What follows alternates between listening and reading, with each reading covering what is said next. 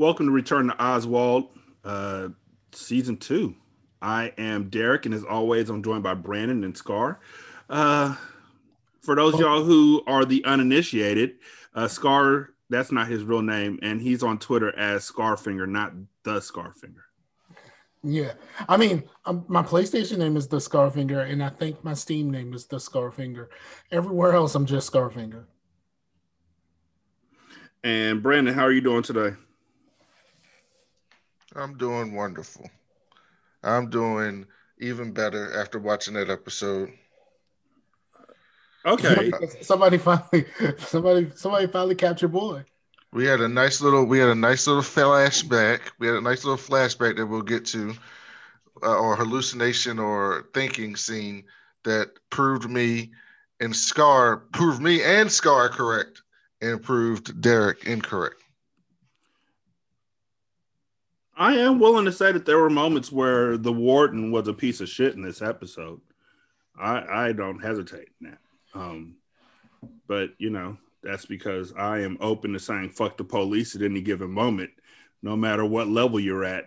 I actually thought the warden was better in this episode. I thought he was, we'll get to that, but I thought he was looking back on his past mistakes.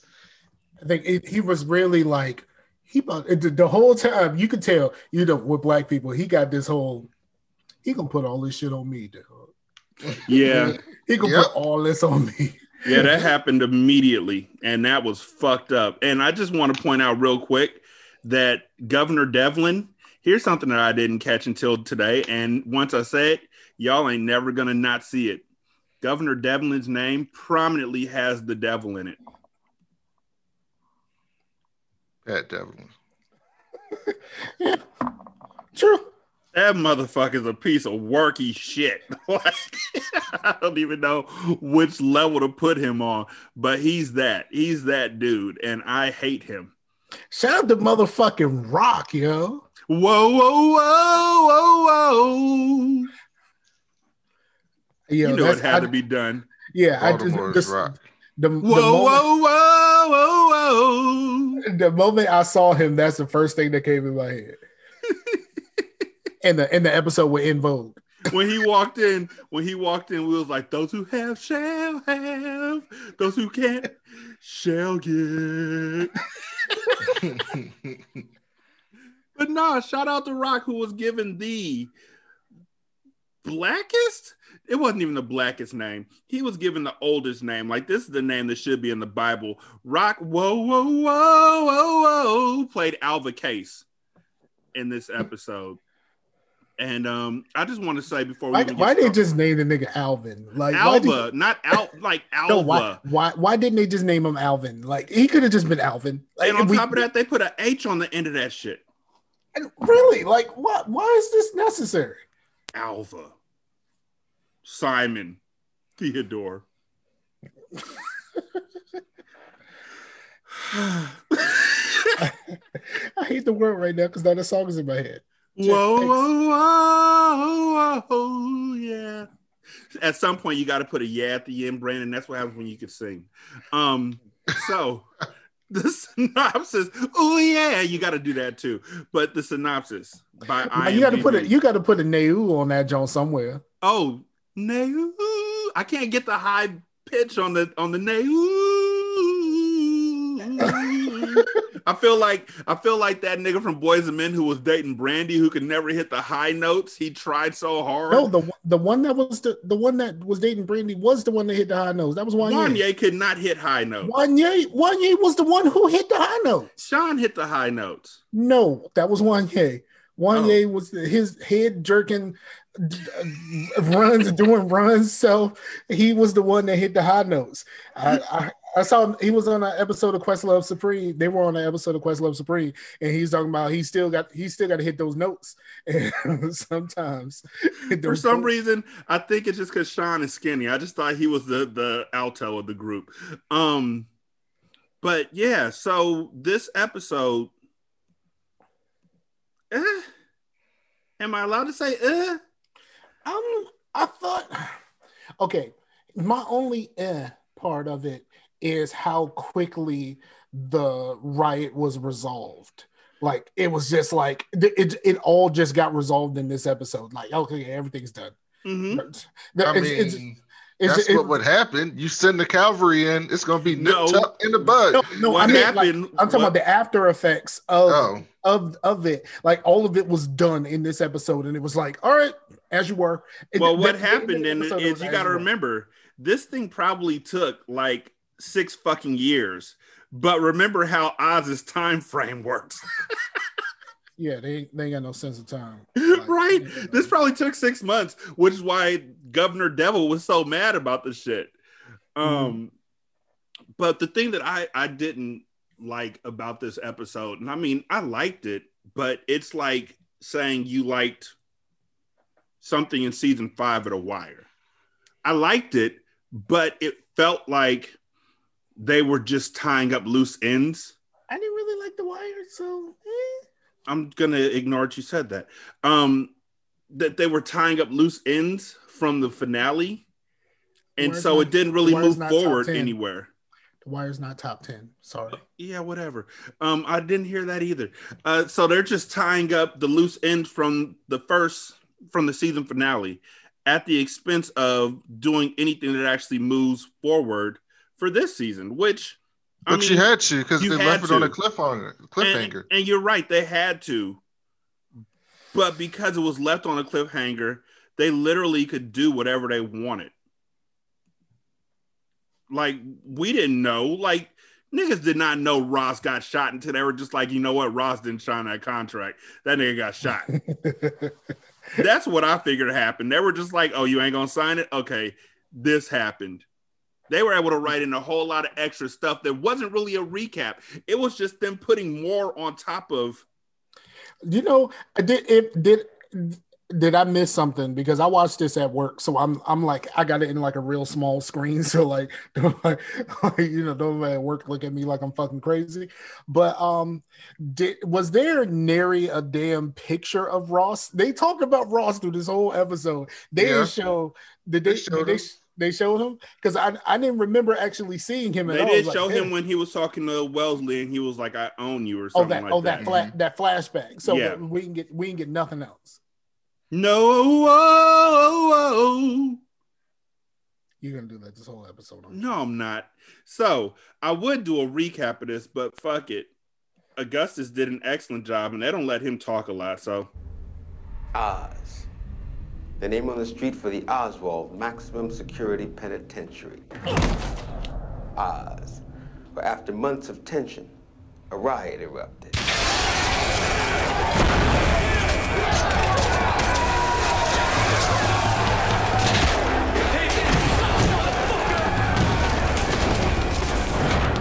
The unit known as Emerald City was overtaken by its prisoners. The governor ordered his troops to recapture it by any means necessary.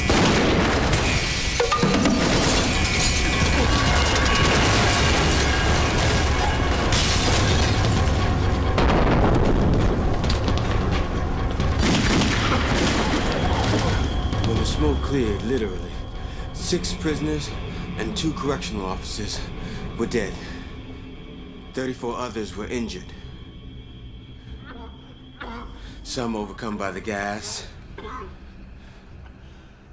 Some from the beatings. Some from rifle wounds. Among those shot, Tim McManus, who invented Emerald City, and some say ran it into the ground.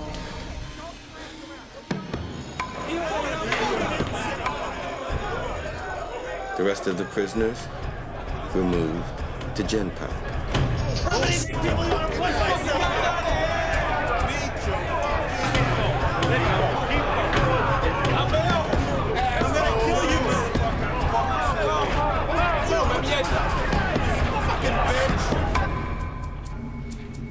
Except for the riot leaders who were drop-kicked into solitary.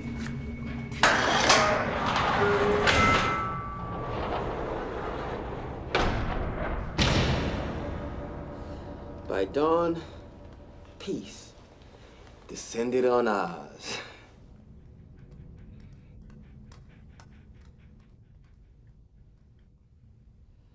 Yeah, right. Okay, let me start off by saying, so niggas getting shot is just called rifle wounds now. Like that's what rifle wounds. Yeah, you take these shot. rifle wounds. Them niggas got shot. Like, let's be honest, niggas got shot. You talking about some rifle wounds? Fuck out of here. McManus got shot in the shoulder. That nigga ain't gonna die. He got shot in the chest. They say he got shot in the. But when they showed him getting wheeled in, the hole was in his shoulder. He got shot in the shoulder. Walk that shit off. Chicks dig scars. Just wear a tank top. What a noble gentleman, man. Also, I would never get that image of him in a tank top out of my head. Thanks, you fucking jerk. Also, I love how Schillinger, after all the work he did to get moved back into Emerald City, got moved back into Gen Pop. And he's still looking like a deer in headlights right now. Right. As he said, O'Reilly, Saeed, and Adebisi got put in the solitary. They didn't show Alvarez. Like, did they forget that he was one of the leads in this riot? No. Because he was working in the medical ward again. Yeah. He was in the medical ward. He wasn't working. He was fucked up. Because remember at the end, he had on his gown. Beat the shit out of him. Yeah. Yeah, he wasn't working. He caught some. But like, let me ask you. Okay, we'll probably talk about it when we get there. But like, they had this motherfucker in the medical ward, and like, he wasn't handcuffed or nothing. Nope, because that messes up storyline. So, Governor Devlin, is doing right after the recap. Governor Devlin does a press conference, and his whole thing is to place blame on the response to the riot solely on Warden Glenn and his staff. Yo, he was like, when they were talking, they were like, why did the warden do this? And it was like, fuck you mean, why did the warden do this? Bitch, like the warden ain't do a motherfucking thing. Like the warden was the one that was just like, yo, what they asking for is not that crazy. And the governor was like, man, fuck that. Fuck them dudes. And so he hired Alva Case to investigate the situation. He said Case is the dean of the law school at Kaufman-Ferber University, which that's a name. For people to come up with names, that's a good one. Yeah. Also, like I said, his name sounds like the oldest name in the Bible. Y'all can go ahead and look it up to make sure. I'm too busy. He sound like, yo, get on from around here. Sound like his friend's name is Cleophas and Cleotis. Devlin is pretty much, as soon as he says the case is on the case, he pretty much tries to bribe Case to see things his way. Yeah. And keep his hands clean in the deaths of the 8 people. He was like, yo, I know you was the man for this, right? But just in case you need a little bit more motivation, I might need a new attorney general real soon. Real soon. What I'm saying is make your next move the best move. You know what I mean? And he said, what did he say? He said something when he was leaving, and what did he say when he was leaving, when the governor was leaving, and he changed a word to indicate how much money he would make by rolling with the governor on this? I can't remember what he said. Fuck, that's gonna bother me now. It was something he said as the governor was leaving. He said something, and I was just like, that's a snaky ass way to say some shit. Yeah, he said, as the warden was walking in, he said to Case, find the truth. Hold on one second. I got this one.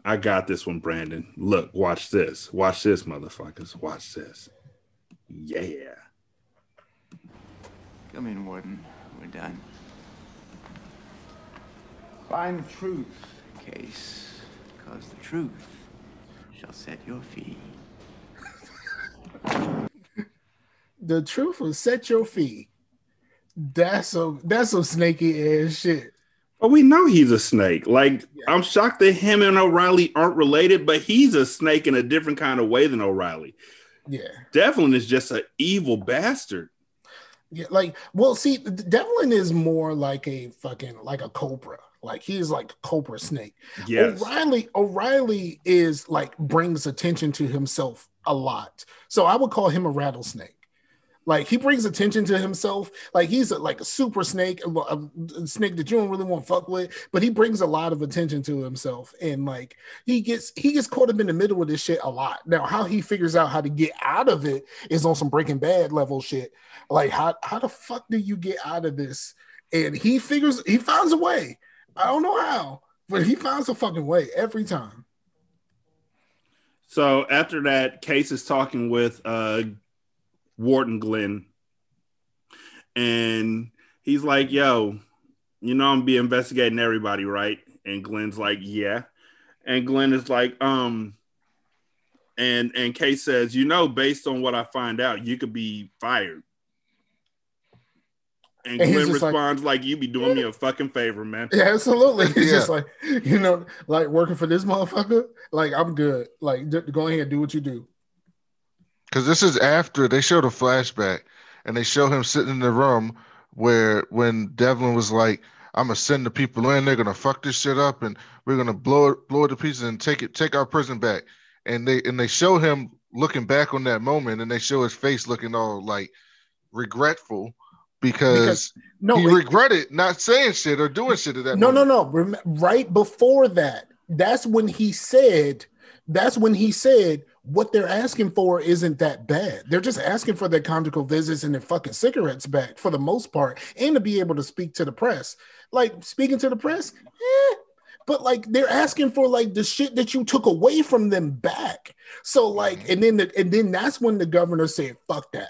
We gonna cut the power, we gonna cut the water, we gonna get them up. You know, like, that's when like those two things happen right after each other. So like, that look on his face was a direct result of saying, yo, what they want is not that fucking serious. Like, we can, like, this is something we can do, and we can end this shit right now.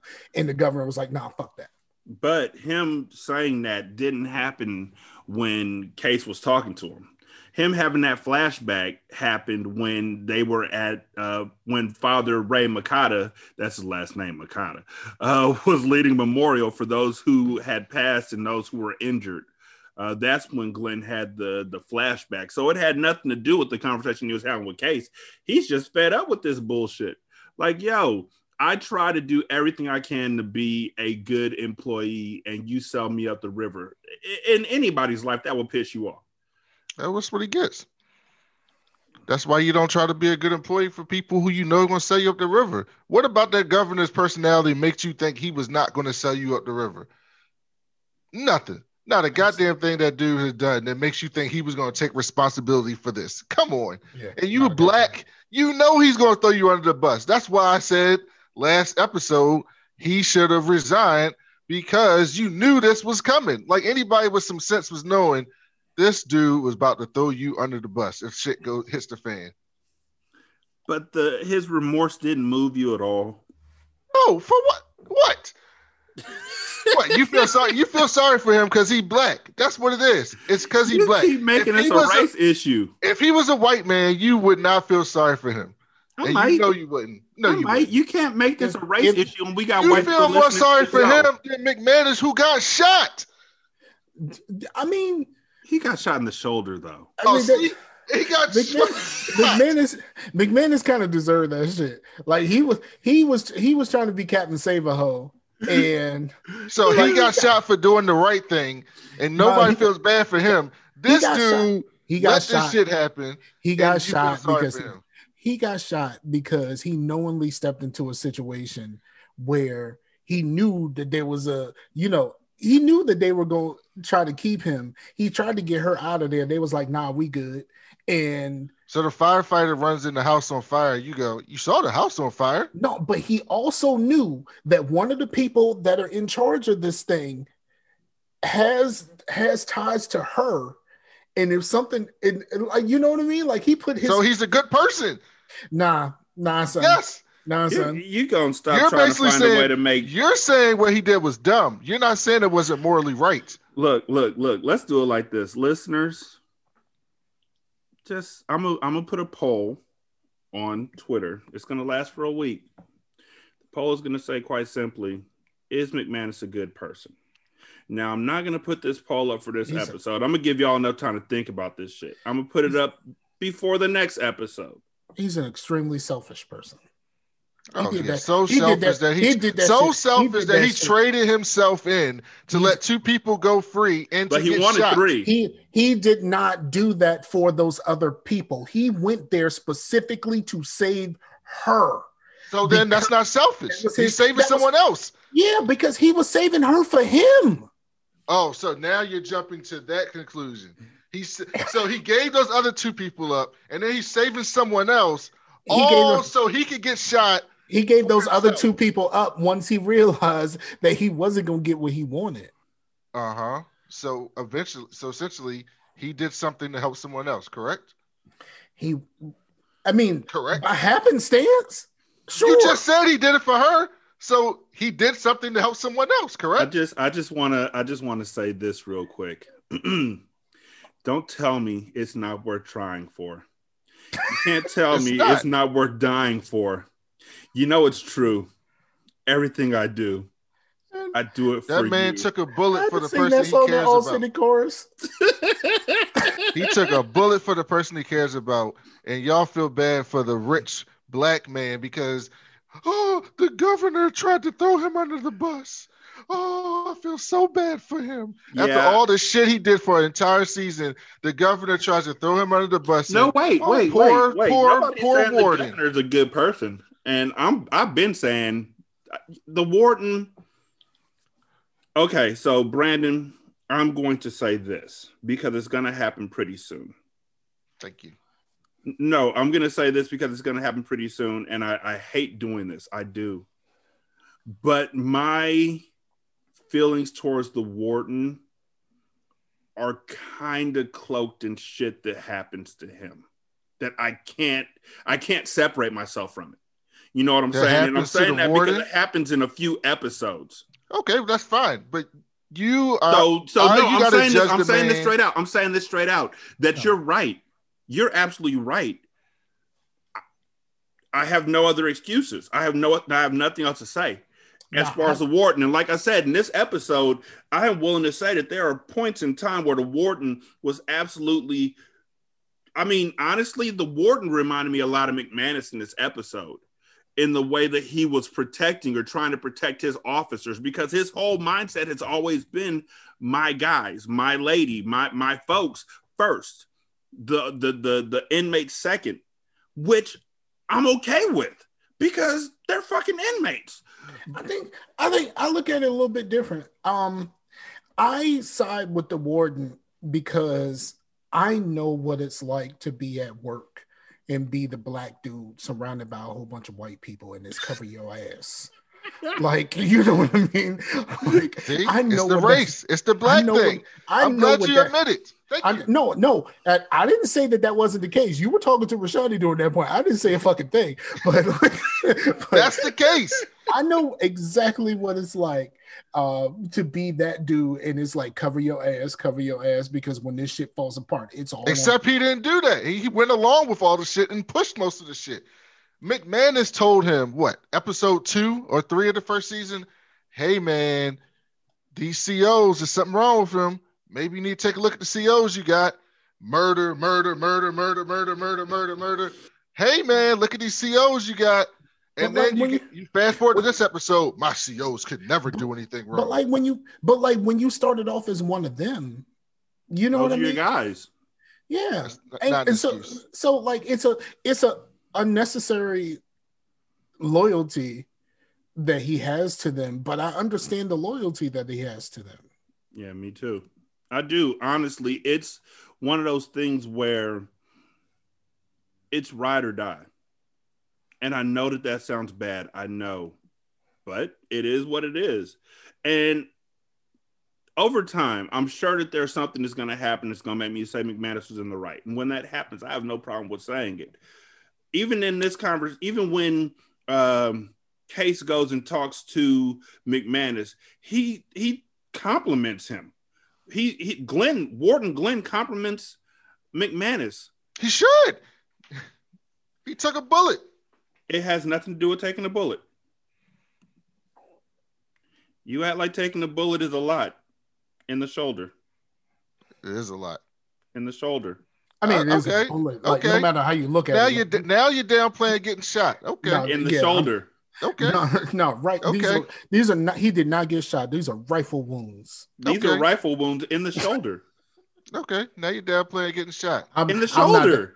I'm not downplaying the motherfucking thing. I hope everybody listens to see how far he goes to make his point, to defend the black man and to condemn the white devil.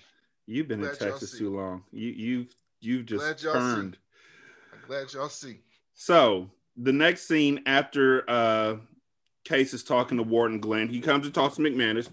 He tells McManus that it is up to him whether M City lives or dies, stays open or not. And McManus is like, yo, I take the fifth pretty much. I have nothing to say. Case is like, you're a smart dude. Your passion, your beliefs, the warden respects. And McMahon's still like, I got nothing to say. He looks like he did when Dr. Nathan asked him out to dinner, honestly. But, he got shot. So we'll give him that in the shoulder. So then the next thing that happens is he goes and he talks to Saeed. And I just want to play this scene because fucking Saeed and Case are just, there are scenes that happen throughout this entire episode that are just marvelous. And most of them, because this is a case-based episode, involve him. But there's a few interactions that he had that I just thought were just magic. Say.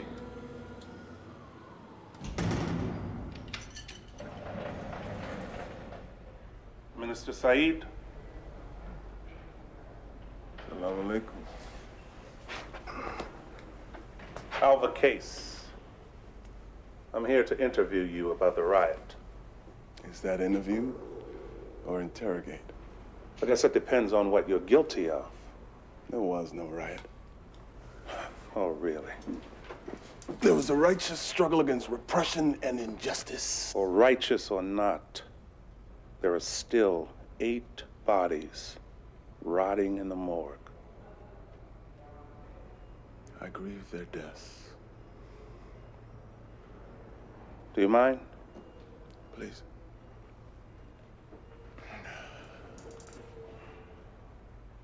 I understand that from the minute you came to Oz, you started organizing other Muslims, converting stone-cold killers, all the while sowing seeds of discontent. I spoke the truth. Then speak it now. Oh, come on, Saeed. You talk a good game about the truth. But how come it doesn't include taking responsibility for what you've done? I didn't fire those rifles. Did you create a set of circumstances that caused the rifles to be fired? The judicial system created those circumstances, not I. Your commission is a fraud case. Governor Devlin, the one man whose actions should be investigated is the man that appointed you. That's like me getting to pick the jury at my own trial. Truth. So, before we go into that, Brandon. First of all, I just wanted to say they picked the perfect person to act against Saeed. Like, Saeed has been chewing motherfuckers on the acting tip. Mm-hmm. And like when he starts speaking righteously and getting on into it and stuff like that, he can't do that shit to Rock. Whoa, whoa, whoa. He cannot do that shit. Like, so they picked the perfect person to be like, bullshit. He's like, Rock is like, yo, do you know who my brother was? My brother came up with all sorts of bullshit for like 6 seasons, dude. This don't work on me, fam.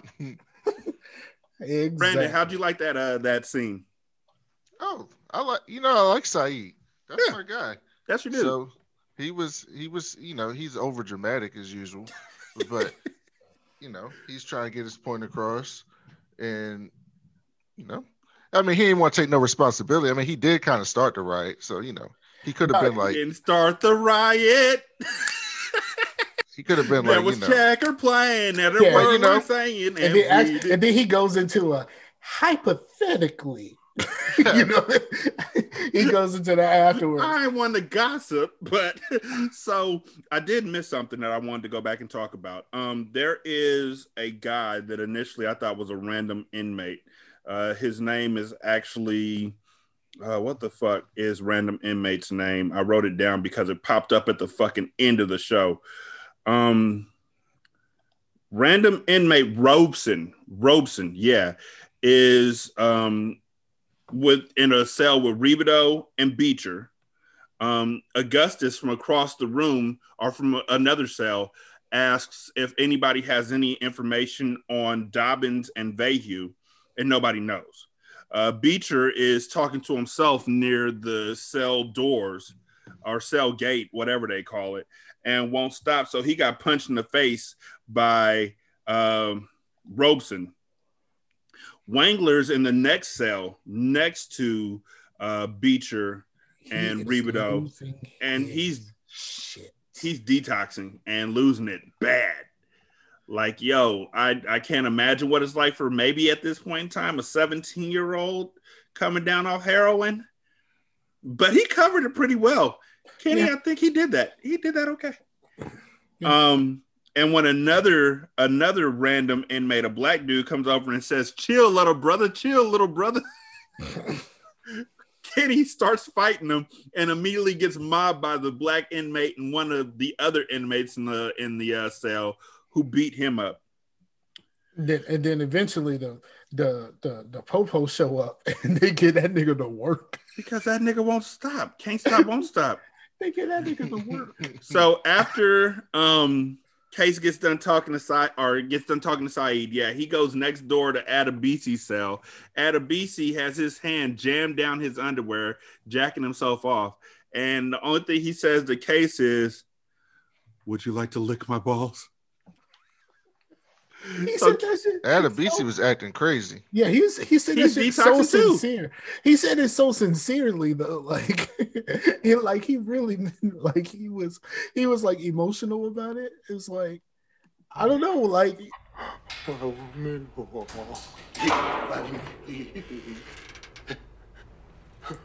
lick my balls.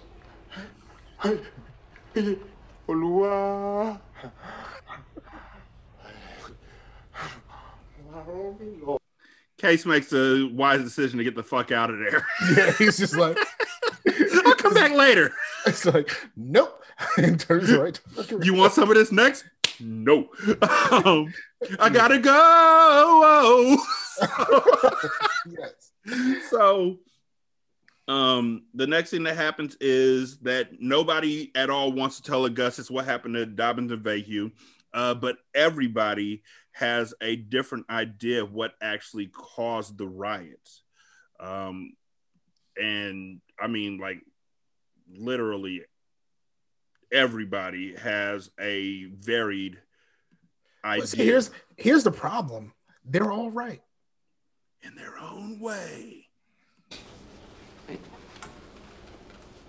So tell me, in as many words as necessary, what you think led to the riot?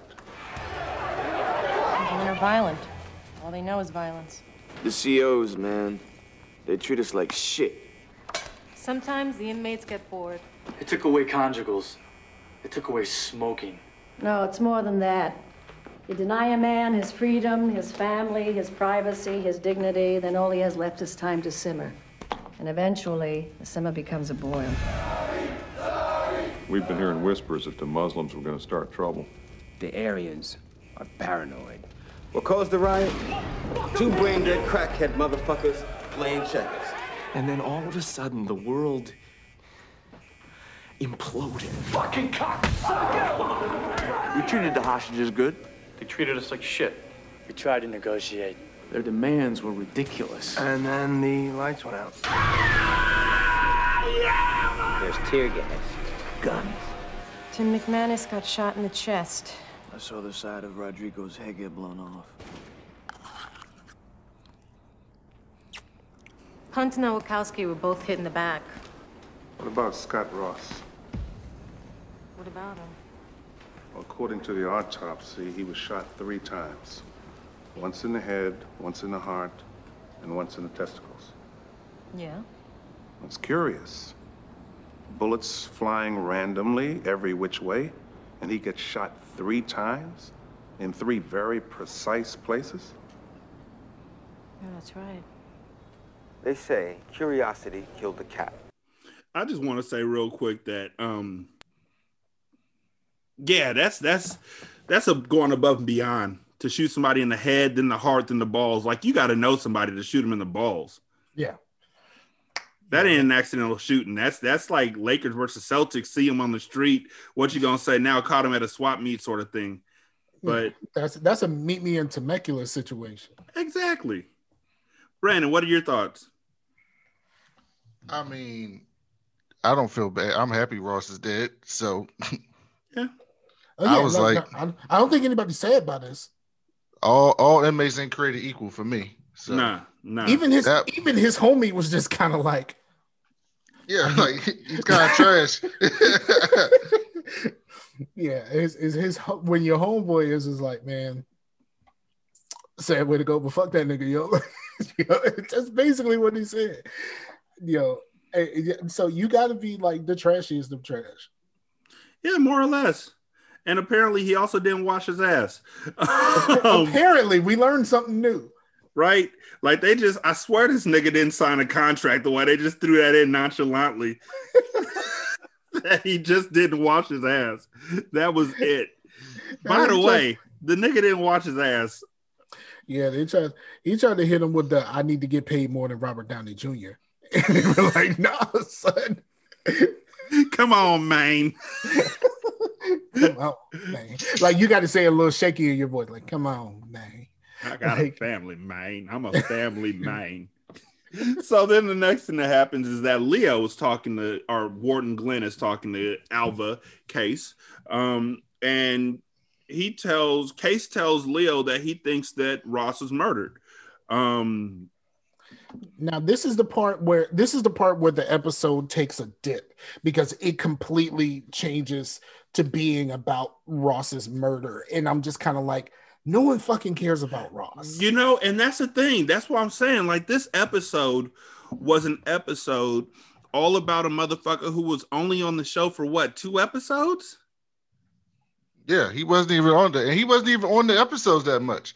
They show him talking to what's her face in the hallway, Whittlesley, laughing with Schillinger a couple times, and randomly walking around. Like, that's it. Mm-hmm.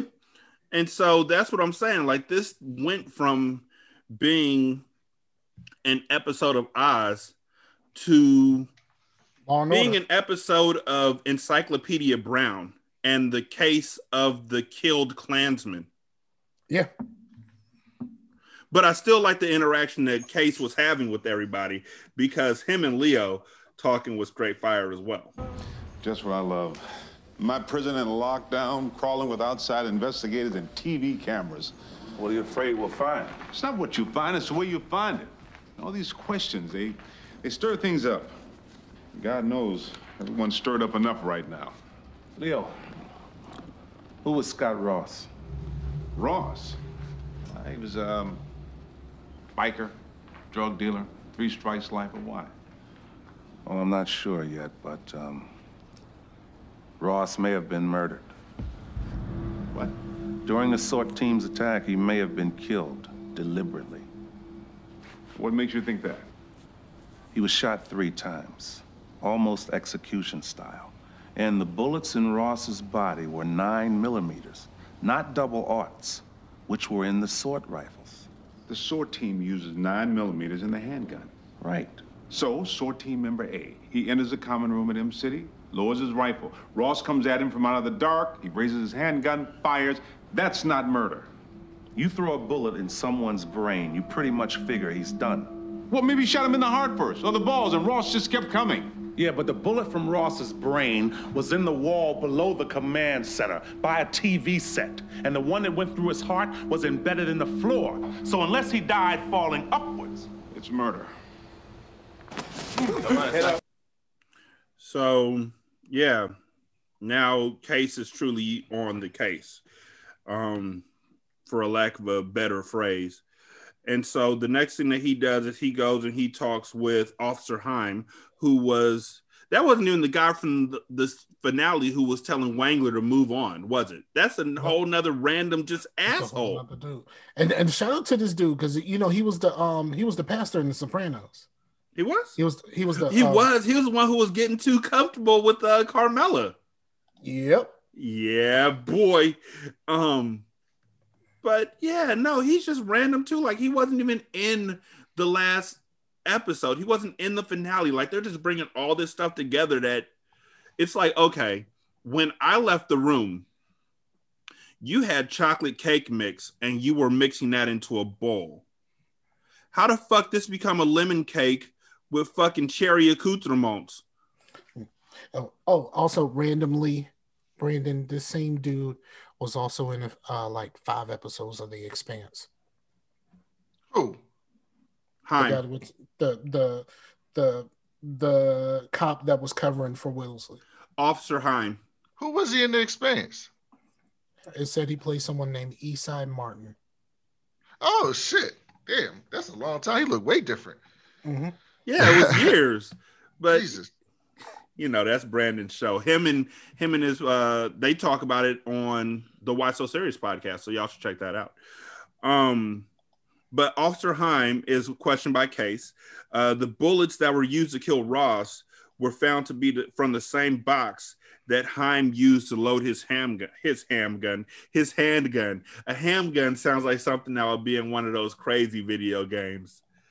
It sounds like something that would be in Borderlands. Yeah, a handgun, and it just shoots pigs at pigs. Yep. So Heim never mentioned firing at Ross in his report, and he doesn't know who did. He had his gun when they entered M City, but then his gun disappeared from his holster. But he failed to mention that in his report because he found it on the floor. Case tells him straight out that, you know, your story's bullshit. And Heim says he doesn't give a fuck who killed Ross because Ross is a scumfuck just like all the other scumfucks. Then he asked what side Case is on, and Case said, justice. That's a poor way to think of people. All the scumfucks in there. They're just all scumfucks. But that's what COs... There's people on the street who literally think that about us right now. I'm certain that there's COs who think that about the inmates that they're watching day to day because... Pretty sure they're in there because they're fucking bullies. The people who think that all work for the office of the former president. Mm-hmm.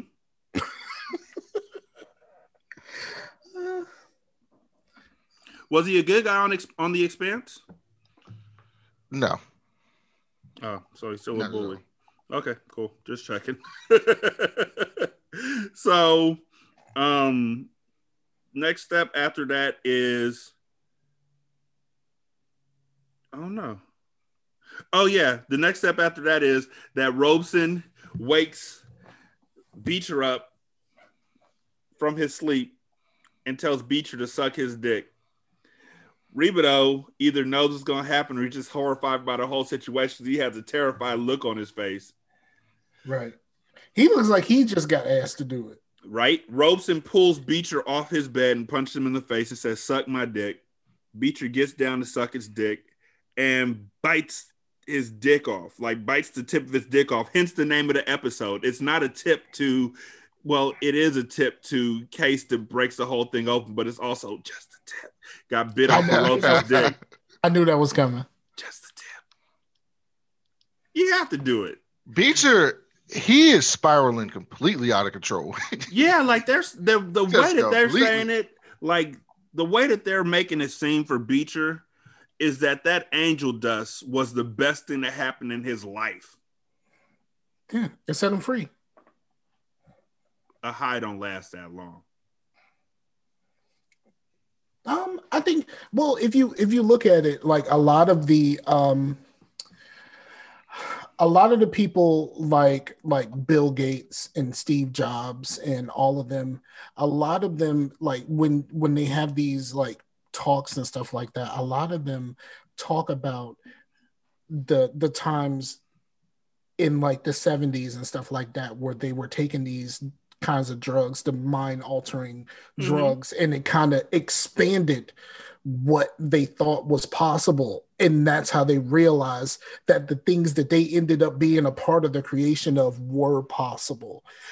They some of them kind of low key attribute their greatness to these kind of drugs, LSD and all of that kind of stuff. Like a lot of I've heard quite a few of these people that we think of as like luminaries speak of these mind altering drugs in that way. I don't think of any of them as luminaries. I just think of them as people who got my money. Yeah.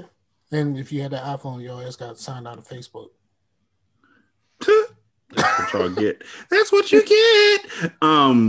So after that, Beecher gets sent back to the hole where the last thing you see is him spitting out pieces of dick. Like, damn, literally, he bit that nigga's pee hole off. Like, can you bite a pee hole off? Beecher did. And so Case goes back to, sorry, go ahead. He went full Otto Bobbitt. Like, he did. He did. So after that, Case goes back to, or goes to Emerald City, which is where Warden Glenn finds him, and they have yet another conversation. Yeah. So are you. Well, we had a couple incidents tonight. Anything I should know about? What are you doing in here? I'm trying to figure this Ross thing through. There were 6 hostages left when the SORT team attacked. McManus, Whittlesey, Mukata, Dignosti, Hunt, and Nowakowski. Now, Hunt and Nowakowski died during the first moments of the assault, and McManus was shot. So there's less of a chance that he killed Ross. What makes you so sure it was a CO? Why not a prisoner? And Ross wasn't exactly beloved by his fellow inmates. Oh, that was my first thought. That someone used the opportunity to take revenge on a guy. But after talking with Officer Heim, who, by the way, Leo, is lying through his teeth, I realized he'd never cover for a con. He's protecting one of his own. Dignosti. Or Whittlesey. Or Mukata.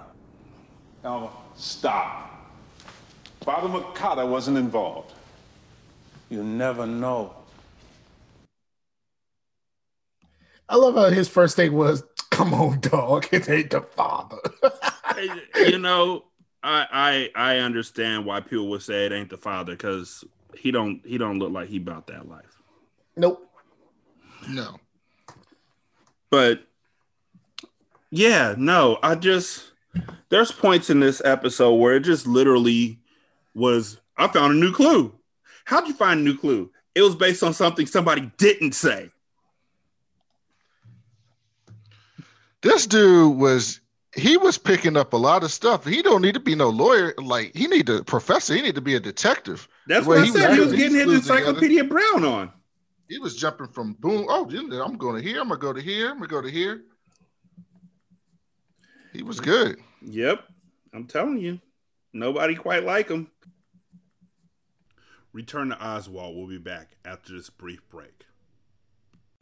Hey, y'all. This is Derek. We want to thank y'all so much for taking time out to listen to this show. What we'd like for you to do right now, wherever you're at, is screenshot your phone, iPad, or whatever you're listening to the show on, and send it to us on Twitter at Return to Oswald. We'll retweet it to everybody and show that you're a part of the family. Also, if you'll be so kind as to leave a 5-star review wherever you're listening to this podcast at, and subscribe and follow, we'll greatly appreciate it. Thank you so much, and back to the show. And so he went and he talked with Father Mukata first, and he said that the only thing that this motherfucker said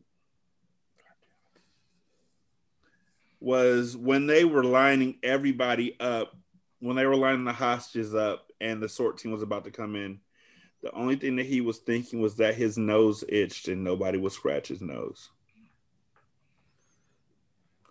I still don't know what to think about Father Ray. I'm still kind of on the side of that's what you get for talking greasy to the Latino inmates right before the riot happened. But at the same time, this dude he's Beecher. He said he did say, like, he said, I was terrified. Like, I don't know what I was thinking. Like, other than the fact that, like, this is the only thing I could think of because everything else was fucking terrifying. Yeah. He's Beecher before Beecher got on the angel dust. Yeah. But Beecher's not high no more. He just had a breakdown. I think he just had something snap. Yeah, he had. I don't think. And that's the thing. They're saying that he had something. Like you're saying that he had something snap, but I think they're saying it more like he had an epiphany. Like he's enlightened. Yeah, and that's what gets me, because if the angel dust made him snap, O'Reilly was taking the same exact drug. So if it was a bad dose, it should have gotten O'Reilly as well. Everybody insides ain't the same. And there's people doing cocaine with Len Bias, and only Len Bias died. That is true. I just saw that on Netflix. They have this thing on there called Crack. Mm-hmm. It's a document. It's really good. A documentary about. I think it's the difference between someone who's built up some sort of resistance versus someone who was just doing this shit for the first time. Now, Diagnosti is questioned second. He's questioned while he's also openly bullying Wangler, who's still going through withdrawals. Diagnosti's trying his hardest to hit him with the billy club. Yo, he did everything. Like, I expected him. Like, where is Oz? Yeah. Oswald. You know, because like when he's like, yo, can I speak to you? He basically said, I'm fucking working over here. Like, I could see this being in like not Jersey, but somewhere right in that Jersey, Pennsylvania, New York area. I can see it being in Pennsylvania. Yeah. I'm fucking working over here. I feel like Groves would be from Pennsylvania. Yes, very much so. And the stuff that was going on with Alvarez and Rebido showing their background and stuff, that looked like something that would have happened in Jersey or in New York. And the only max facility that they could have gone to would have been Oswald. Yep. I'm really putting thought into this now. Plus the Muslims, you know, Saeed being burning down a place, he would have done it in a bigger area like Jersey or New York, somewhere where he would have gotten the screen credit for it. Brandon, where do you think it's located at? I have no idea. He thinks it's in New York. I think New York. No. I think, well, I do think, actually, I think you're right.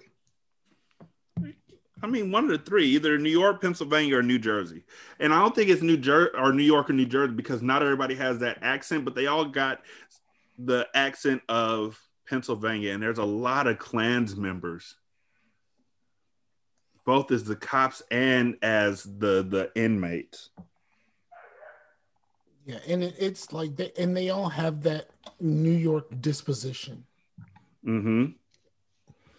So the next person that he talks to after he talks with Diagnosti is Whittlesey. I always call her Whittlesley, but now that I know it's Whittlesey, I'm trying to switch it back up.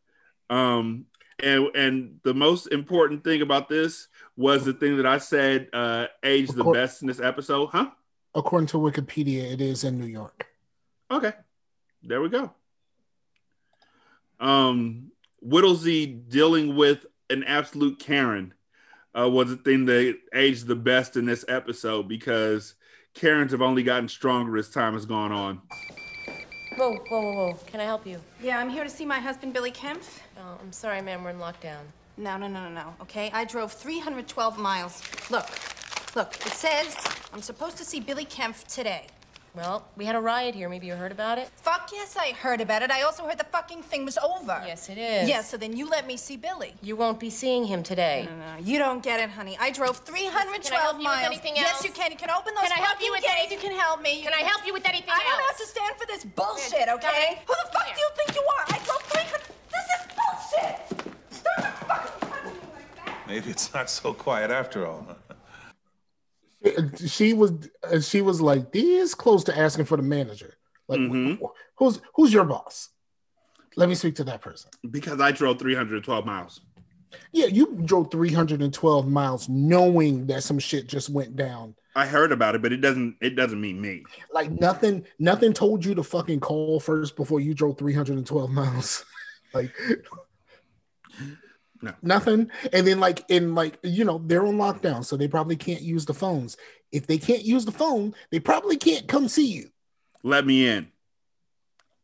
Let me in. I have keistered lots of drugs for Billy Kempf. Also, it sounds like a Clanman's last name. What's up, Brandon? Take no for an answer, by the way. Not at all. Not here to take no for an answer at all. And Charles Dutton was sitting over there, was like, "My God, it's much harder than I thought down here." My God, he was taken aback. These white people is the craziest. So then Whittlesey was asked by Case what happened during the riots when the SORT team came in, and she said that after McManus got shot, she cradled McManus in her arms until help came. That's the Encyclopedia Brownskin moment of this entire episode. Encyclopedia Brownskin. That is the exact moment where everything started to click for him.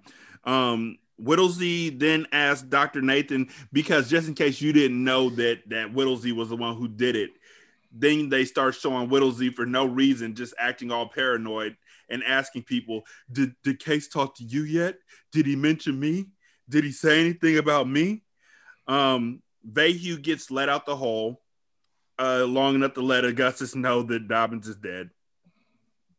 I mean, they let a critically injured person fall by not even helping him, but they knocked Jackson the fuck out.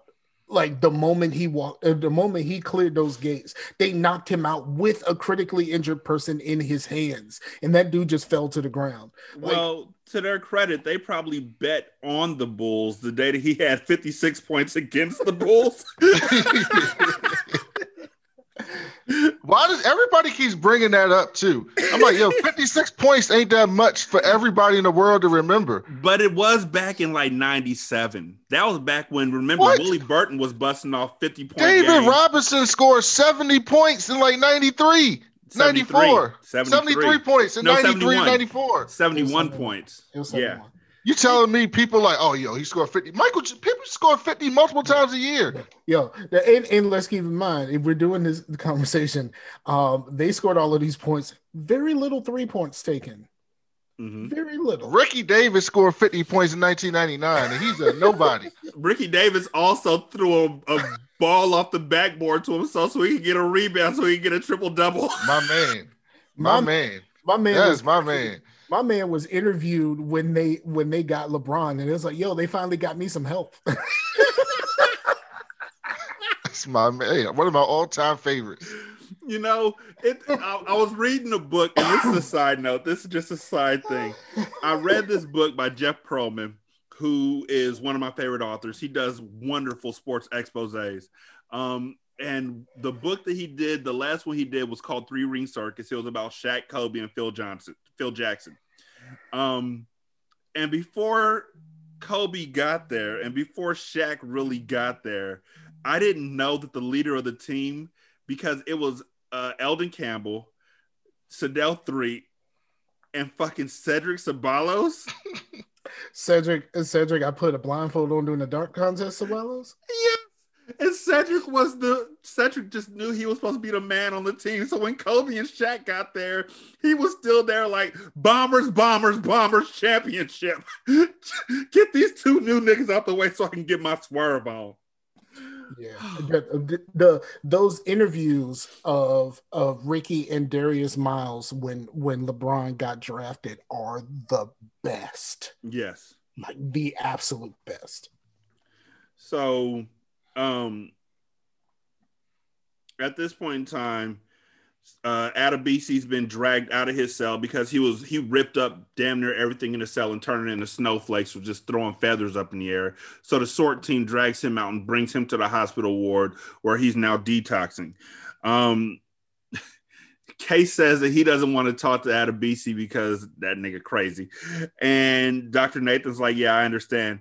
At this point in time, Dr. Nathan is looking like Dr. Nathan in 97, you know, like she was. She was a good looking woman.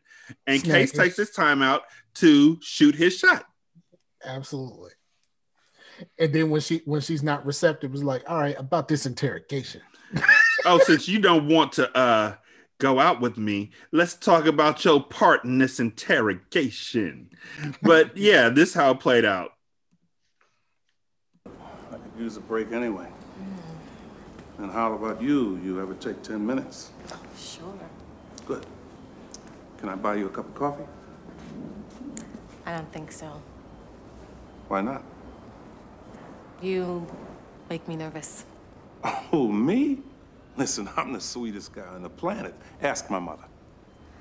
Yeah, well, if we went out for coffee together, I wouldn't be sure if you were interrogating me or...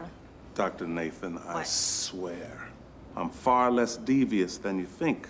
I'm a college professor, for Pete's sake. I give lectures, I grade papers. You train lawyers. Yes. Okay. I'll stop being adorable and just ask my questions.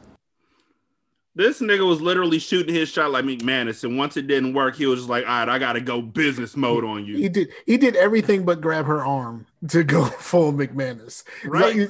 Never go full McManus, Never. by the way. But like, yeah, he did. He went McManus on that one. He didn't go full McManus, but very McManus. And like, for Pete's sake, I could be trusted for Pete's sake. Like, God, I'm a college professor. Do you know what work I put in to become a college professor?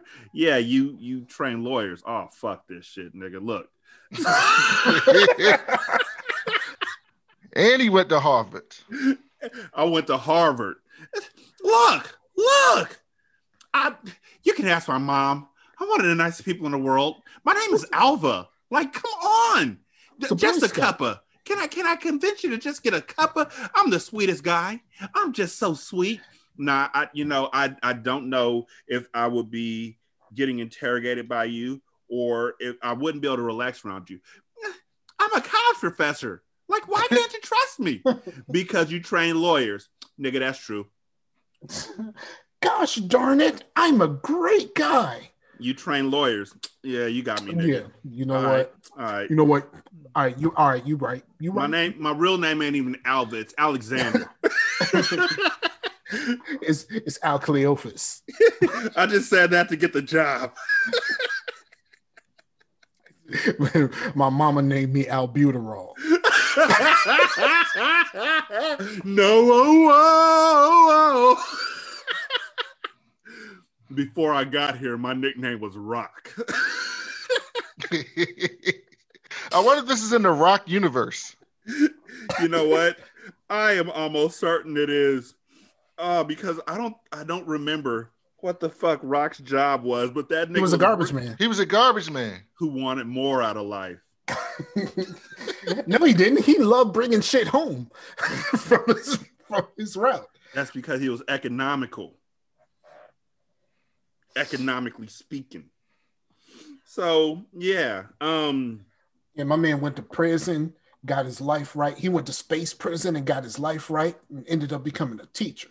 So the next thing that happens is that Robeson is in the medical ward. That was an Aliens reference for people who didn't get that. I didn't get it because he was in Aliens. He was a space preacher. I never saw I saw Aliens, but I was like 7, and I'm not putting it on the list because I don't do horror movies. Was it Aliens or was it the one after that? I don't know. But Robeson in the next scene is in the medical ward, obviously, because he had his dick bit off, just the tip, and now he's hurt, dude. Right, and now he's having nightmares about his dick getting bitten off. I mean, he deserved it, but still. Yeah. I mean, I have no sympathy for him. He was in Alien 3. It was the third one. So by the end of the nightmare, he's had naked women turning into Beecher and all this kind of stuff. And yeah. Okay. Wangler's still detoxing hella hard. the devil, aka Governor Devlin, is getting mad at Case because it's not case closed yet. Oh no! It was like he went to talk to the judge, and the judge was like, "This nigga doing fucking investigations about a murder of some motherfucker we don't even care about." That's what I was gonna say. Like the judge immediately sold Case out. This nigga won't stop talking about Ross. Fuck that nigga Ross. Oh, he was the judge? I thought he was the attorney general, the current attorney general. No, he was the judge. He said that he had assigned the judge to find out a different sector of this whole situation and what he was. What the fuck was the judge doing in this situation? The judge was like, "This nigga here, like this, like no, don't look at me. This nigga is doing some other shit. Like we should have been done with this. We should have been done with this group project and everything. But this motherfucker wanted to build a fucking volcano, and we don't need a fucking volcano for this project. All we needed. History. This is history. We didn't need a fucking volcano. All we needed was a map. We didn't need a fucking Legoland. Yeah, this nigga took some Legos and made a topographic map. It's like, nigga, we didn't need all that. But just wait till you see the A we get. We was gonna get an A anyway. But now we're gonna get a real nigga, I'm here. I'm the judge. I'm here. I'm telling. We was gonna get this A. I'm telling. And so he tells Case, nigga, you full of shit. He doesn't say nigga, but he wants to. You full of shit. And so Case says, Benji. Benji. I've never heard of a judge named Benji. Like, that fucks everything up. Benji, I've seen your cases. If anybody's full of shit in here, it's you. By the way, I'm still feeling froggy about Dr. Nathan. So you don't want none of this work. Nope, not at all. After that, all y'all gonna feel my pain. That's what he was doing at that point. All y'all gonna feel my pain. I will burn this world down with us in it. So after that, Alvarez has a shank. He hears Adebisi in his bed, still detoxing and screaming. Alvarez pulls a shank off underneath his bed and uses it to break into the medical ward's infirmary, like the dispensary. Which is just a drawer. What? It's like, drawer. yo, he was one of the leaders of this. Why is he not handcuffed? Right? And why didn't anybody check him for a shank that he has under his bed mattress that he uses to break into a drawer, not a cabinet? This nigga lock picking skills is on fire, like magical. The nigga takes a knife and picks 2 locks with it in a prison. 2 completely different locks. One of them was a door, the other one was a drawer. Like, how the fuck did you do that with this motherfucking knife? This nigga needs to do an infomercial about this. With this shank, you can do doors and drawers and everything. He's like when you play something like Oblivion and you put all your skills in lock picking. Nigga, what you doing with that bobby pin? I'm gonna pick this lock. What you doing with that bobby pin now? I'm gonna pick this other lock, but they're not the same lock. I'm gonna pick it anyway. Right. Now watch me pick this safe. He put his ear to it. Tap it twice. Put his ear to it. Just open. Got that shit. So this is the part that I didn't really understand. He grabs some pills. He gives some pills to Adebisi, which I thought were gonna kill Adebisi, but I guess it was just a quiet Adebisi. It was just to shut his ass up.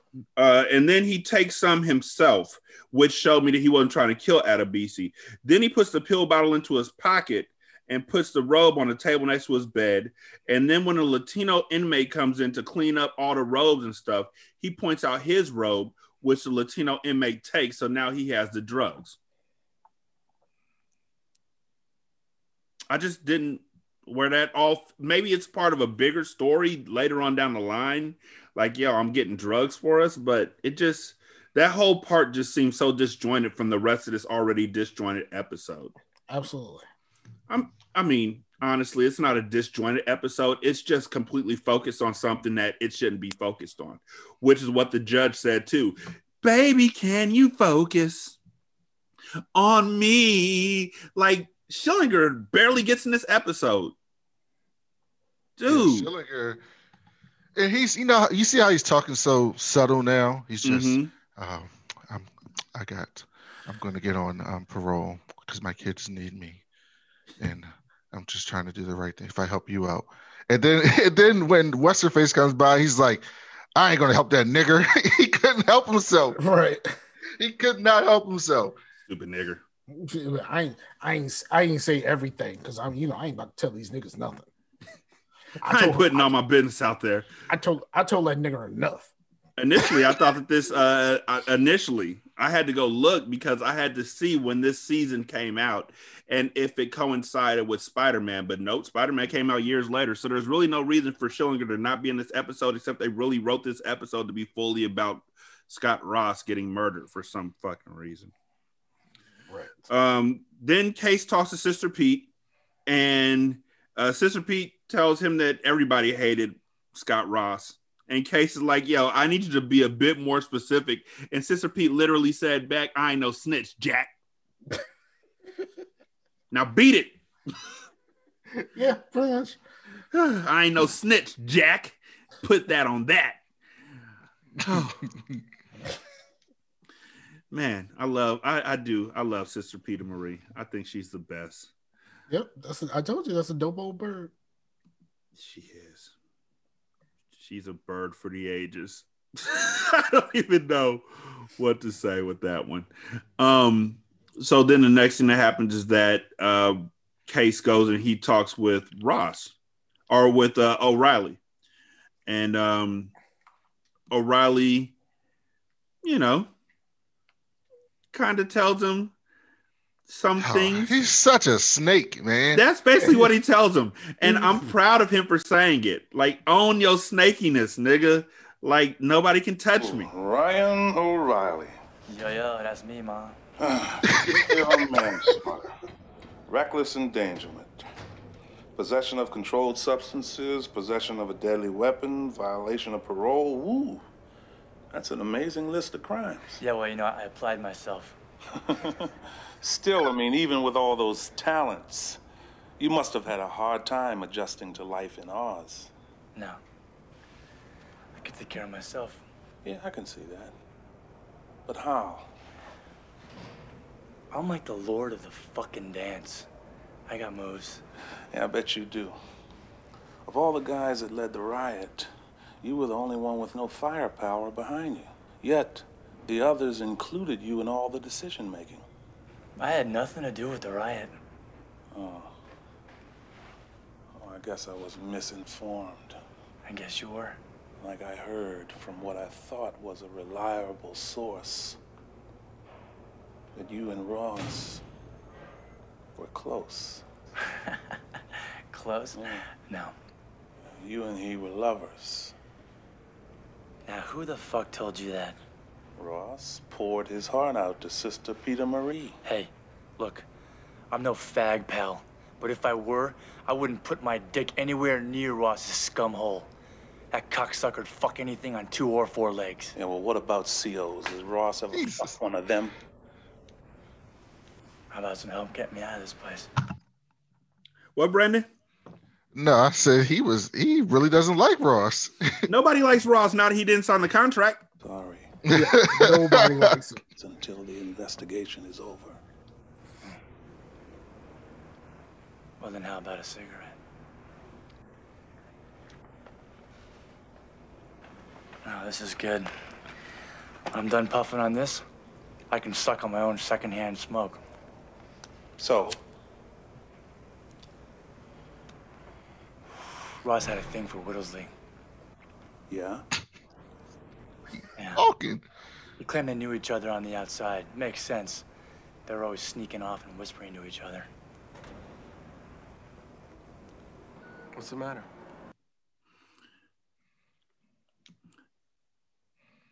I mean, they were. And it wasn't like it was a secret because Whittlesey was really bad at sneaking around. Very much so. So then they go back to Whittlesey looking all nervous and shit, talking to McManus. McManus asks, what's the matter? And Whittlesey is like, Case is on my case. And McManus somehow reaches up and strokes her cheek. Why didn't she just say like, "Yo, they asked me a lot of questions about Ross." So, like, he's in on it. Like, so like she ain't gotta like talk around this shit to him. He's in on it. He knows what's happening. He was the one that quote unquote put a stop to it. So like he knows what's up. Mm-hmm. But they have to make sure that they are hanging on to a story that we already all know the ending to at this juncture, because they're not showing anybody else looking guilty. They're only showing Whittlesey. So I don't know. I like I said, I don't know. Schillinger talked to Case next, and he told Case about Ross telling him that Ross fucked Whittlesey pretty regularly. But he also told him that, but that motherfucker a liar though. That motherfucker's a straight liar. I don't know if I believe any of this shit. Like, he is a lying piece of shit. And he stank. Yeah, Sister P basically said the same thing. Yeah, he said a whole bunch of shit, but I think he's, I don't think he's telling the truth about none of it. But he said a bunch of shit. And he stank. Everybody said he stank for like the next 3 people. Yeah, the nigga walking around smelling like dumpster juice. This was nothing more. This whole episode was nothing more than let's shit on the nigga who didn't sign the contract. Nah, even more than that. Brandon, do you remember what WWE was like for a little while after Macho Man and Hulk Hogan left for WCW? Yeah, they made the Nacho Man. The Nacho Man. And the Huckster. And the Huckster. That's what this is. They gonna shit on this nigga any way they can get it. Oh, it's great to hear. I just love pettiness in the show. I'm sure Ross sitting at home like, I didn't approve that. I did not approve that statement. When we did see his character, he was kind of terrible. He was. But so it's believable. It's believable. Not wash your ass terrible. And like so many people were always around him. We had no indication that he stank. Like, you know what I mean? Like they just threw that shit in there. I mean, Schillinger is 100% against drugs. I'm pretty sure he's also 200% against niggas not washing their ass. Exactly. Like he made sure that, he made sure that his guy took a shower. And at some point it was made to believe that Schillinger was going to kill Beecher for Ross, to impress Ross, which means that it seemed like Schillinger had a crush on Ross, but now it's, oh no, that nigga stank, and he was a liar. Did I mention he stank? He stank. He stank bad, Rock. Whoa, whoa, whoa. So then Rebido talks to Case and he tells him that Ross, I'm just kidding, but he did talk to Case, and Rebido, who's still doubting his powers of talking to God, really had the whole cigarette scheme down pat and had the McManus and Whittlesey affair down pat. For a nigga who doesn't know if he talks to God, he has all the tea, like all of it, every bit of it. And I'm like Rebido, stop doubting yourself, fam. You got the touch. Right? Rise from your grave, Rodimus Prime. Like, you got the touch in this motherfucker. For real. Optimus. So then Schillinger goes over to Whittlesey, or watches Whittlesey walk past his cell. And he's like, yo, I synced you. It's amazing what you can see with one eye in a hail of tear gas and shooting. I synced it. But if I make parole, my other eye was closed. And I'm like, what kind of power do you think Whittlesey has? Exactly. Like, even if she writes a letter of fucking recommendation saying that you're like the model fucking prisoner, like, is that gonna make a difference? Like, just a prison guard doing that shit for you? Fuck no. To whom it may concern. Right? Schillinger got a bad rap. I can't prove it, but he looked at me differently today. I feel like he should be paroled. I mean, there's nothing she has to say about this that would actually help him. Right? This nigga is literally like, I just got to go see my sons. I don't care how it happens. You gotta cover yourself up a little bit. You know what I mean? You gotta cover yourself up. Yeah, yeah, I guess. Like he tried it. He tried it. Let's just put it like that. Unfortunately, at this point in time, Case basically knows everything. Oh yeah. Also, from here on out, due to what Rebadow told Case, I am now dubbing Whittlesey and McManus as Whitmanus. Okay. Yeah, they were Whitmanus. Agreed. Glenn gets told by Case that Whittlesey killed Ross, and Glenn is like, "Nah, I ride for my COs. I need more proof." So immediately after that happens, Beecher, who is in AgSeg, been licking the walls in AgSeg, somehow comes around long Licking enough to the walls in the hole. You know what kind of funk is probably in those walls? Yes, Ross Funk. Ross Funk. Like this is like not even regular. This not even regular Ross Funk. This is naked Ross Funk. Like you know what I mean? They don't wear no clothes in there, so like the funk is like seeping in the pores of the walls, and he licked that joint. He licked that joint like school days, like right, like it was a part in fucking Gustavo's head or something. Right. Oh man, she licked the grease out that nigga's head. For real. Ugh. Whew, Gina. But this dude's been licking the walls in AgSeg, but he comes around long enough to be able to talk to Case and tell Case everything Case needs to know in order to close this case.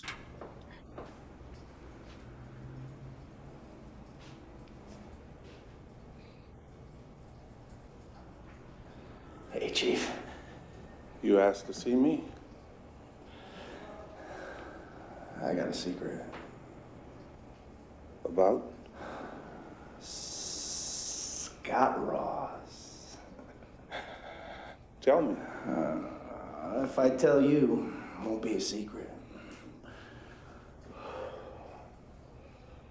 Would you excuse us, please?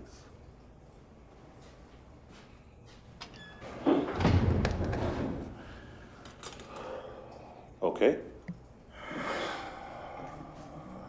I bit the tip off a guy's penis. So I heard. You're not afraid? Well, I've got my pants on.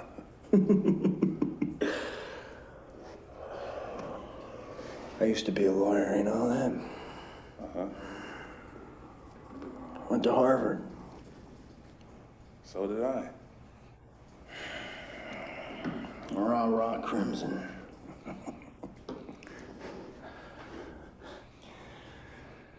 I've been under a lot of stress lately. I haven't been behaving very nicely. Like this biting thing. But I'm using my time in here to turn my head around.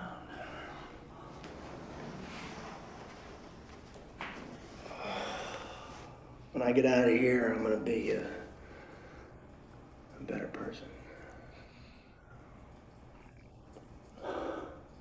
Because like this whole biting thing just isn't working for me, you know? I mean,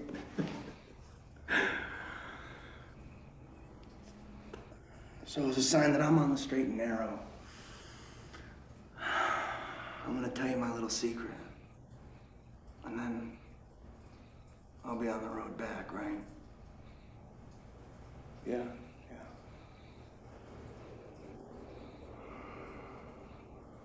I saw the shots fired. Which shots? Check the bullets. The bullets that killed Ross? No. Check the bullets in McManus. Hey.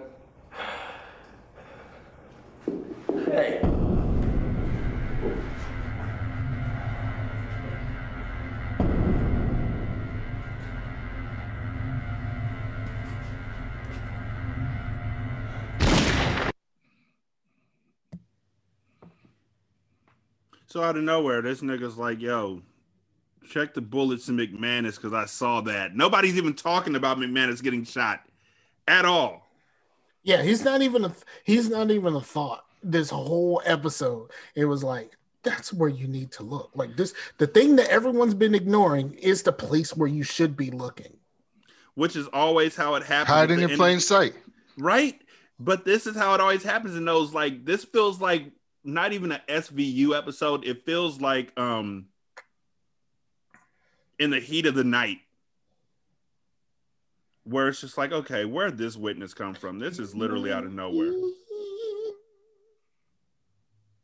Other night, yeah. Oh yeah. Wait, I'm supposed to go high note, right?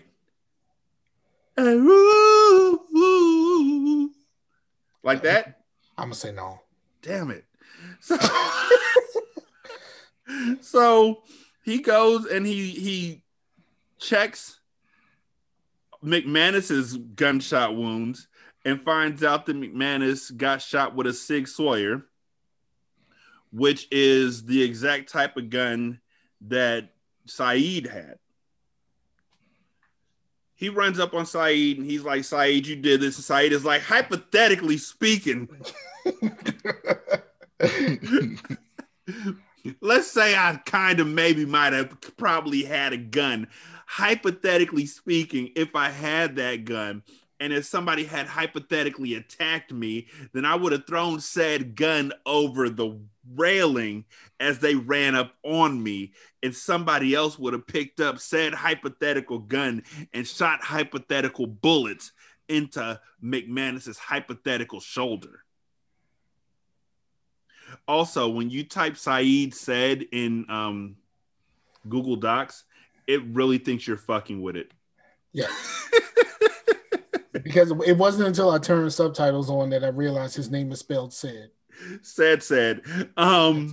So what happened is Saeed threw the gun over the railing. Scott Ross picked it up. Scott Ross shot McManus. Okay. We all good on that part? We're there? Mm-hmm. Okay, cool. So then after Scott Ross shot McManus, then Case has just enough information to go after Whittlesey. And this transpires. No. Also, Beecher was breathing hella hard in that scene. Yeah, you know what I expected him to do, and this is going to be like totally like a deep cut, but I expected him to go, my name. Thank you.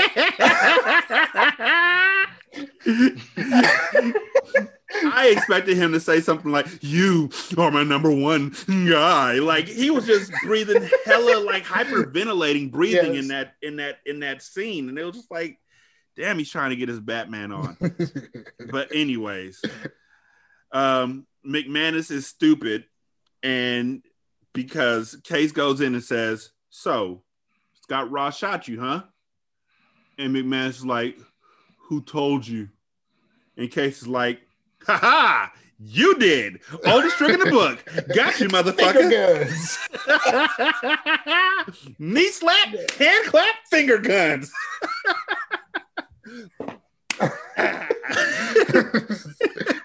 You told me. Got you, motherfucker.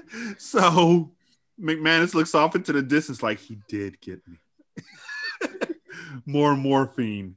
And so Case goes to talk to Whittlesey. You know, Oz is just like any place else. Everybody loves to gossip about everybody else. Not me. Oh, but they gossip about you. Well, maybe it's because you're one of the few women around. Maybe it's because there's truth to the rumors. Like, for example, that you were smuggling cigarettes in that Ross could sell. And that you and McManus had an affair. You accusing me of something? Yes. Yes, I am. You killed Scott Ross. Oh, me? How did I do that? Ross picked up Saeed's gun. He fired into McManus's chest. Bang! You took Officer Himes' pistol and shot Ross. Bang, bang, bang. It's not possible. My hands were tied behind my back. No, they weren't. You managed to loose the binds before it all came down. You told me that after McManus fell to the ground, you, quote, I cradled him in my arms, end quote.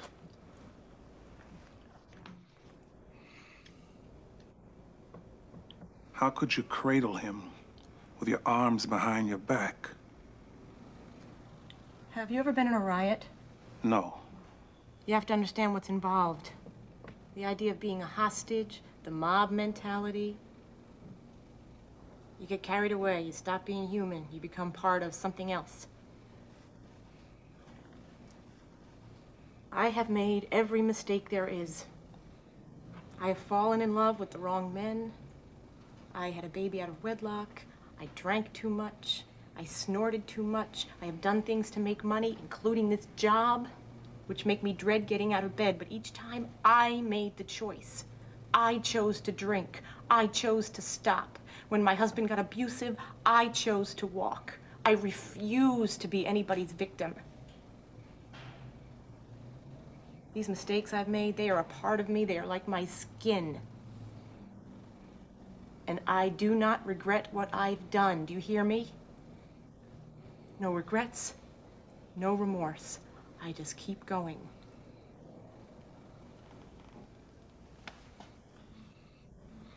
What are you gonna do? When I know, you'll know. He didn't ask her out for coffee. You know, and did anybody else catch the Sherman clump during that conversation? Are you asking me out on a date? Yes. Yes, I am. He totally said, yes. Yes, I am. He totally said that in almost the exact same way. I caught that when I watched it today. I didn't know that at the time I watched this. But yeah, he totally Sherman clumped that shit. So I do feel like that was my scene of the episode. Was Whittlesey finally stating that she makes mistakes, but she just keeps walking through the fire because what the fuck else is she gonna do? Nah, that's not mine. That's not mine. Okay. Mine is hypothetically. Like that was my shit. I love that scene. I love him and Saeed going back and forth because like they found somebody who could bring the ridiculousness in their tone the way that Saeed does. Okay. I mean, I am a fan of that as well. Yep, that was my scene. When and if you get out of solitary confinement. Now, I know how important it is for you to be among your people, leading, guiding, nurturing them. That's going to be hard to do through 8 tons of steel. You're an academic, right? You know about hypotheses and theories, right? Well, theoretically speaking, if I had a gun when the SWAT team entered, here's what might have happened. I might have been underneath the control panel of the command station holding that gun. When a SWAT team member came in and started to beat me, and then not wanting to kill anybody, I might have thrown that gun over the side. Where someone else picked it up? Theoretically speaking, yes. Even when he's being like low key, it's such power in him. Like, you know what I mean? Like I felt the power in him. It's like, I ain't want to kill nobody. But if I wanted to. My mama told me. You know what I mean? Like my mama said, don't be out here killing nobody. So I threw the gun. Hypothetically speaking. So do you think they should have arrested her? I do. But at the same time, by this point, I do feel like they should have, but at the same time, I understand why Glenn didn't, because she's a single mom. at this point, I was just hoping that they would stop talking about Scott fucking Ross. Like, I didn't fucking, like, you know what I mean? Like, that was my whole thing. Like, whether she got in trouble or whether she didn't, I don't give a fuck. Just stop talking about Scott fucking Ross. Nobody liked this dude. Like, people seem to like him less than the fucking governor. We spent but that's because they don't know the governor like that. But we spent the whole episode about this one person that no one seemed to like. Did I mention he stinks? Like that, the whole fuck out of here. No.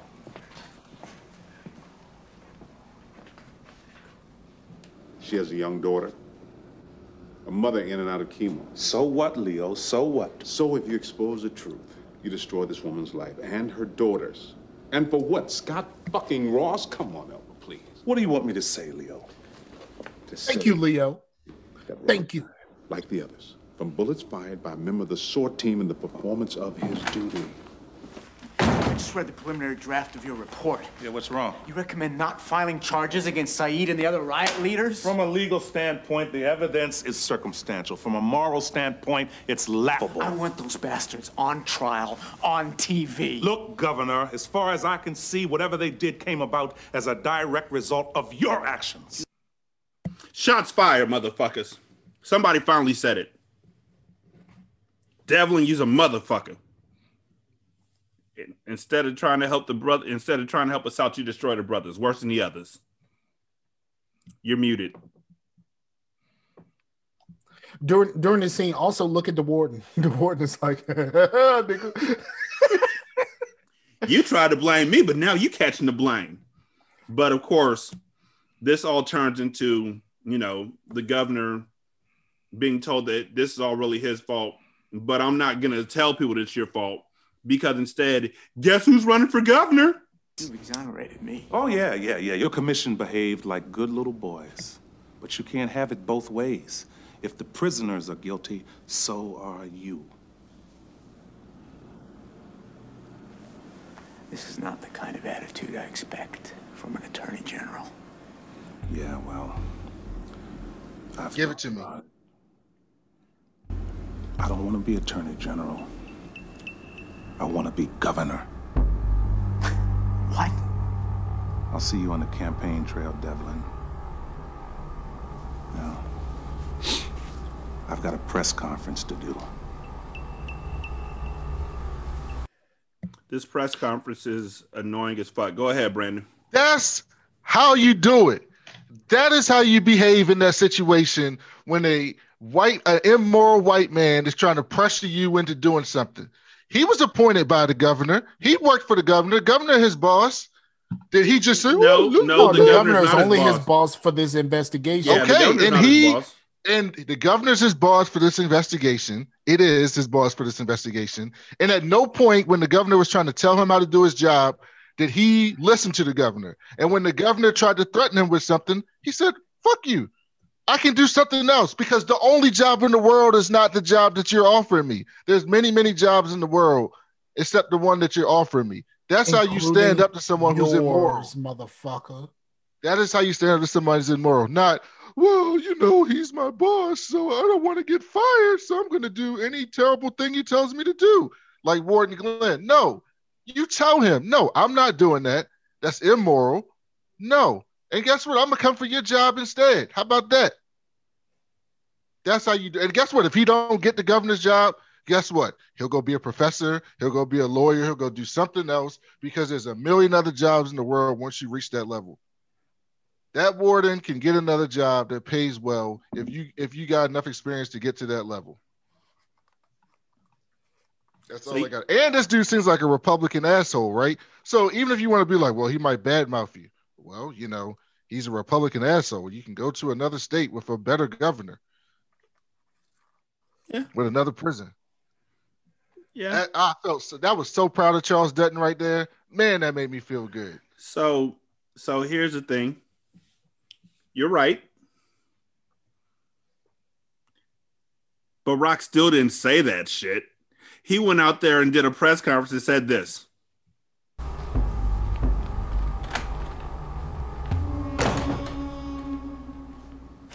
It is the considered opinion of this commission that though the riot itself and the deaths that followed are tragic, no one in particular is at fault. If no one is at fault, then who's responsible for the We do feel that there are certain measures that can be taken to ensure that an event like this does not happen again. That's it. Yeah, he should have 8-miled this nigga. Like, he should have said, he ain't the governor. His real name is Clarence. Like, he should have went for it during this press conference. Right? This nigga bribed me to try and say that it wasn't his fault. And guess whose fault it was? Clarence. Exactly. Have you heard that story about that scene? No. Apparently, Clarence did an interview, and he said Eminem came to him right before they filmed that and was like, "Yo, I want to change the script up a little bit." So this nigga Eminem Wikipedia'd him in those situations about his parents and where he's from and stuff like that. Is real? Is real. He was talking about him. That reaction that he had where he looked stunned with that microphone in his hand is his real ass reaction to Eminem going through his Wikipedia page and talking about him personally on that fucking microphone. That's fucking brilliant. His real name might be Clarence. No, I it's want to Anthony go. Mackie. Yeah, that you know. Papa Doc. Everybody got stage names. Oh God, that is great. This nigga's about to be Captain America. His real name is Clarence still. Captain Clarence. So here's my problem.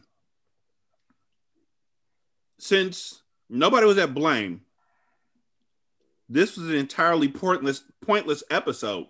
All of it. Storyline standpoint. But for a mystery, it was dope. Yeah. I mean, I wouldn't call it dope. It was interesting, but like the fact of the matter is the whole episode is about Scott fucking Ross. It's the reason why it's wait. His full name going forward is Scott fucking Ross's stankin' ass. It's like a Tribe Called Quest. You got to say the whole thing.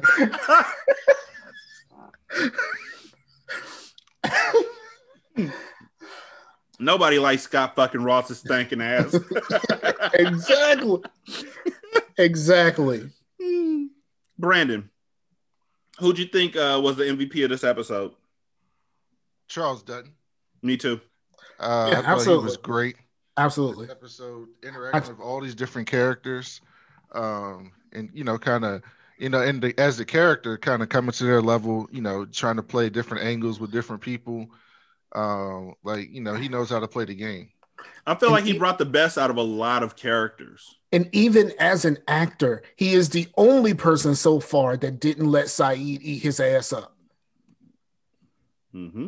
He is the only person so far that has withstood one of Saeed's tirades, or because there's so much, like I said, so much power in Saeed and what he's saying and how he says it. And like, it was like, no, fuck that. Like, you know what I mean? Like, I love that about this. Like I said, just watching him go full on Encyclopedia Brownskin was it was a joy to me. I mean, it was at the expense of the show. Yes. But I mean, who wouldn't want, I mean, seriously, if you went on the ID channel today and you turned it on and there was a show called Detective Rock, I wouldn't be mad about that shit. Nope, not at all. So what was your favorite scene of the episode, Brandon? My favorite scene was Dutton talking to Beecher, and when he was talking to Beecher, and because Beecher was like, he was just playing, he was just, I don't even know how to describe it. Like he had all these different emotions, and he was going from like, nice guy to kind of like, duplicitous to like, I'm getting myself out of here. Like, I don't know what angle he was playing or what he was doing, but it was interesting. Then he shook his hand at the end and was looking all weird. And I thought that scene was great. And that's what I really like about Charles Just Dutton being on this show, is that each one of us, for our favorite scene, it was a scene that had Case in it. Yep. And I feel like he literally brought the best out of every person that he was on screen with. Because I've never seen Whittlesey. When I said Whittlesey, I've never seen her act that well. Like, that was the best monologue I've ever seen her do on this entire show. It might have been the best monologue I saw her do in any show she was in. Yeah, better than anything she did in The Sopranos. I only seen a little bit of Nurse Jackie, so I can't really call that. Yeah, me too. But yeah, so I don't know. I hope that he comes back. Brandon, I can't even ask you what you think happens next because this was literally a throwaway episode. Well, but what do you think happens next? I do kind of have an idea what happens next. We're going to see Dutton, starting his. Hopefully, we'll see him starting his run for governor if he keeps around this season. And we never see this nigga ever again. This is the only episode he's in. Are you serious? Sorry to burst your bubble. He never comes back. He doesn't run for governor. He doesn't do none of that shit. What? That don't make no sense. Exactly. Precisely. That's why I'm saying this is a pointless episode. If this was also, then he would have become like, he would have started run for governor against Devlin. Yeah, that would have been dope. But nope. This is the only episode he's in. At all. Oh, he brings out the best of everybody and then leaves. He's like your daddy. What to look? I have no idea what to look for. It's like your dad that one time he showed up to your football game. Right. You score 25 points because your dad shows up in the stands and the next day he goes to get milk and never comes home. Right. The next day you score 2 points and nobody knows why. Oh, God. But to everybody who's checking out the show, we greatly appreciate it. Please leave a 5-star review wherever you listen to the show at. If the place you listen to the show at doesn't have reviews, go to Apple. That's really it. Also, you can email us at returntooswald@gmail.com. We thank y'all for all your emails and correspondence. On Twitter, you can hit us up at returntooswald. And yeah, that's really about it. Scar, you got anything popping off? No, nothing new. Okay. Just out here slinging this wax, dog. Brandon? Nope, nothing. All right, for sure. Well, y'all, we want to thank you so much for taking time out to listen to us. We greatly appreciate it. For Brandon and Scar, I'm Derek. Y'all be good. Peace. Peace out. Peace.